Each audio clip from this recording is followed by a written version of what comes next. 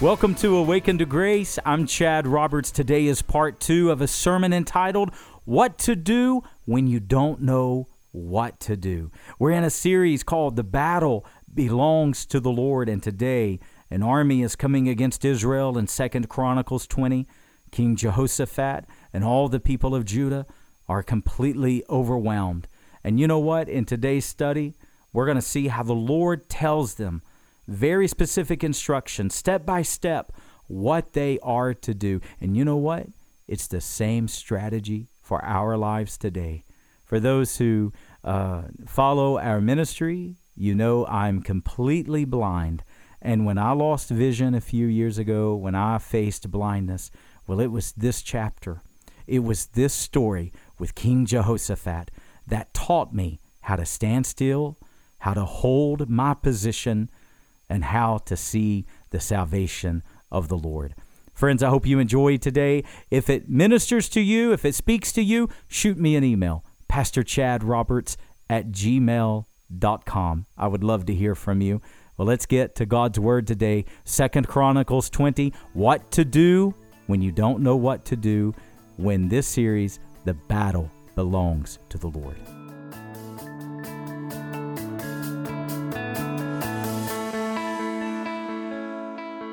The Bible says that Israel knew the acts of God. What's that mean? They saw the pillar of cloud, and they saw the pillar of fire, and they saw the Red Sea part, and they saw the plagues on Egypt, and they saw the manna from heaven, and on and on and on and on. And the Bible says that Israel knew the acts of God, but Moses knew his ways. It's one thing when you see what God's doing. It's a whole other thing when you know why God's doing it. And if you'll seek the Holy Spirit today, if you will yield yourself like the clay to the potter's hands, God will not only show you what He's doing in your life, He'll show you why He's doing it. And the Holy Spirit will reveal to you those great and those hidden things that you don't know and that you don't understand. God will make them known to you. Now, verse 17 and 18. I got ahead. Verse 17. I'm on track so far. If I get off track, just yell at me if I miss something. Verse 17. So, understand the context. Israel is utterly outnumbered. There's no hope for them. They assemble themselves and seek the Lord. The Spirit of God responds. And the word from the Lord is, the battle is not yours, but is God's. Verse 17 blows my mind. Verse 17 is the strategy for winning the war. Verse 17 is the strategy for God's battle plan. And you know what it is? Look at it with me. Verse 17. Array yourselves in your finest armor. Sharpen your swords and prepare your spears. Gather the chariots and the mighty horses and go to war. Is that what it says? No, but it sounded good, didn't it? I fooled half of you. Half of you is writing down sword, spear, chariot. What? Horses? Is that what he said? See, I can't get my mind around it that this is a war, this is a battle where there's no hope, and yet this chapter says nothing of swords, nothing of spears, nothing of shields, nothing of chariots, nothing of mighty horses. Does that strike you as odd? There are no generals. There's nothing about flanking the enemy. There are no formations. Okay, God, what's the plan? Verse 17, you ready for it? Stand still. Excuse me? Stand still. Hang on 1 second, God. A mighty battle, a great multitude, and I'm standing still. That sounds like a sitting duck. Stand still. That's the strategy. That's the plan. Stand still. Now, I can't see you, but how many of you can't stand still for a second? Right? Come on, right? How many of you don't have any patience? I can't see you. Who am I talking to? Stand still. Okay, then what? Hold your position.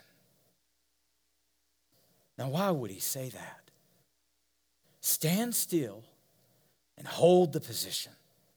Let me tell you, my friends, the Bible is very clear.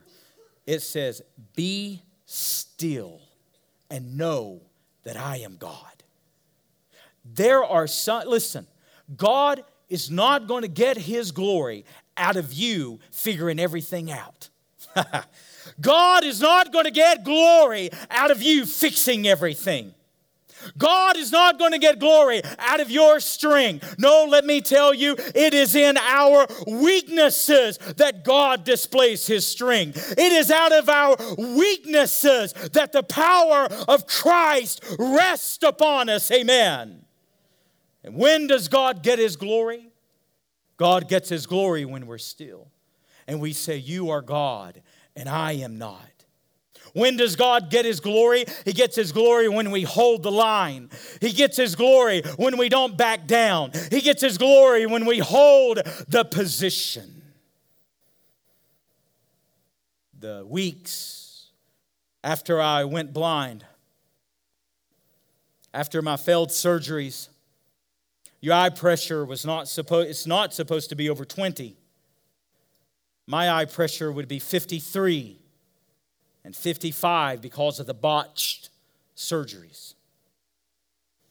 Debilitating.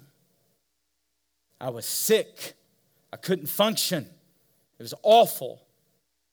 And every Sunday for weeks, I didn't know if I could preach.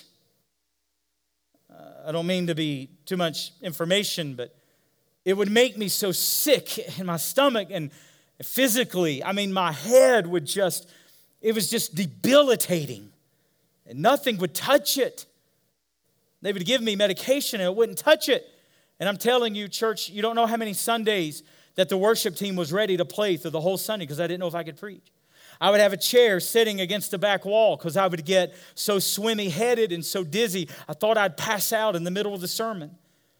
There were so many Sundays, I was back here on the side. I don't mean to be so graphic, but vomiting. As people are driving in, coming in for church. And I was sick as I could be, and Satan was assaulting me, and he was attacking me. And it went on for a number of weeks, if not a couple of months. And I remember there was one Sunday, and I was back there in that gravel lot section, and I was so sick, I couldn't hardly stand. And I remember I told Satan that day, I said, Satan, let me be very clear. Let me tell you, I'll talk to him out loud. I'm that crazy. And I said, let me tell you something. If I have to crawl to that pulpit, if I have to crawl to the platform, I will crawl and I will preach. I'm not going to back down.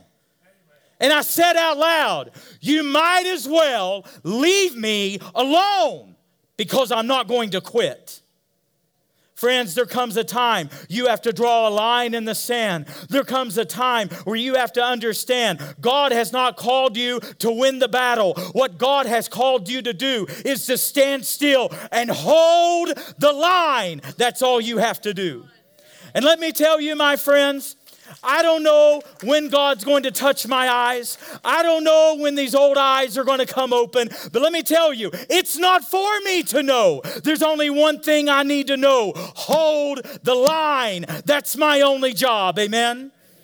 And I'm not going to back down. And I won't give an inch. And I won't take one step backward. Not one toe will go backward. Why? Because I am to hold the line. And so are you. That's your job. Your job isn't to figure it out. Your job's not to fix it. Your job is not to move mountains. Only God can move the mountain. You are to hold the line. You are to stand still. And then what does God say? Then you'll see the salvation of the Lord. Let me tell you, I don't know when, and I don't know how. But God's going to open these eyes one day. I went to Duke University, and one of the greatest eye doctors on the planet, now he's one of the best of the best. He sat in that chair, and he said, Chad, you're not going to see. But the Holy Spirit inside me was going, nope, yes you will. He told me 3 years ago, this eye right here that has the torn retina, he said, it's going to wither. And you know what the Holy Spirit said? No, it's not. Right there, sitting in his chair, the Holy Spirit, like thunder, the Holy Spirit said, you're going to be a well-watered gardens, and your waters will not fail. Hold the line. That's all we're to do. Now, so that's the strategy. No swords, no spears, no chariots, no shields. You're going to stand still. You're going to hold the line, and you're going to see the salvation of the Lord. And then, it's almost as though the Holy Spirit said, oh yeah, one more thing. Don't fear and don't be dismayed, because the Lord's going to go with you. It's almost like after getting the strategy, okay, Lord, let me make sure I got this right. Stand still, hold the line, and salvation will come. Oh yeah, but don't forget, don't be afraid and don't be dismayed, because I'm going to be with you. Then they do the oddest thing. Are y'all with me today? Just checking. I'd like to check in. Then he does the oddest thing. Verses 18 and 19. When they get the strategy, before they go to war, before the battle is ever even started, and before it's certainly won, you know what they do? They worship the Lord before the battle ever began. See, there's some of you, you're thinking, when I see God move, then I'll give him glory. No, it doesn't go that way. You worship God before you ever see the victory. You praise God before victory ever comes.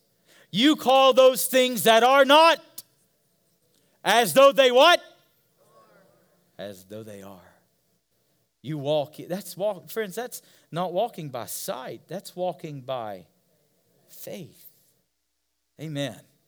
So they worship God. They sing out with a mighty voice. Verse 19, they what an intensity to their worship. Verse 20, they go to war. They get up early that morning. They go to the battlefield. Verse 21. The story just gets more crazy. Let me ask you a question. Have you ever secretly wanted to join the worship team and be up here singing? Well, you wouldn't on this day. Because look what they do in verse 21. They take the singers, they take the worshipers, and they put them on the front lines. Now, is that not fascinating? Not the generals, not the military experts, not the Navy SEALs, or the Green Berets, or the Marines. No, who do they put on the front lines? The worshipers. Isn't that something? What a weapon. What a weapon. What a weapon. Let me tell you, not every day, but probably, let's say pretty well every day, I wake up singing. I wake up worshiping The few days that I'll turn on my Fox News, God convicts me and says, no, listen to that later. Worship me first. Lead with worship. My days are much better when I lead my day with worship instead of the news. Amen? Anyways. Verse 21, they arrayed themselves in holy attire. Do you see that in verse 21? Now, friends, every detail of Scripture is important. Why would the Holy Spirit tell us holy attire? Why would you suppose that that is there?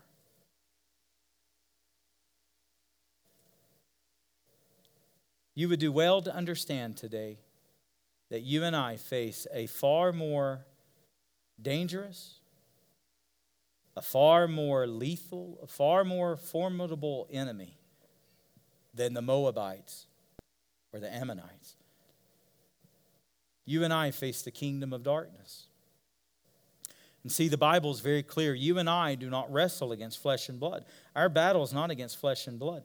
It's against principalities, rulers, and authority. This darkness, this kingdom of darkness, that's who we fight. And do you know what our holy attire is? Ephesians chapter 6. It's the full armor of God. That's what you and I are to go to war with. That's what we're to dress ourselves in every day.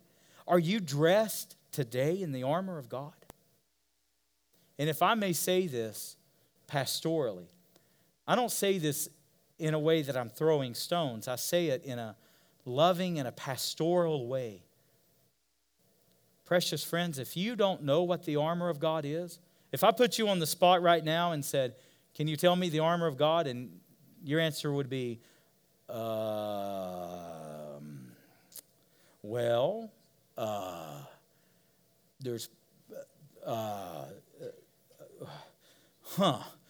probably a sword or maybe a shield maybe. Let me say this lovingly. If you don't know what the armor of God is, then there's no way you're wearing it. There's no way you got it on. Friends, it might be that you're being so wounded by the enemy today because you're not wearing the armor of God. It may be that Satan is shooting arrows into your heart, arrows into your mind because you're not wearing the breastplate of righteousness. Because you don't have on the helmet of salvation. Because you're not wearing the shoes of the gospel of peace or the belt of truth or the sword of the Spirit or the shield of faith. Friends, if you don't have these vital, holy attire on, then you are a sitting duck for the enemy. So they dress themselves in holy attire.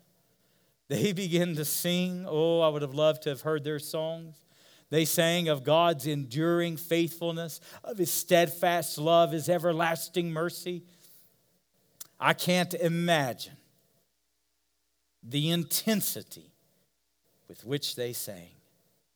And look at verse 22. The Bible says that God ambushed the enemy.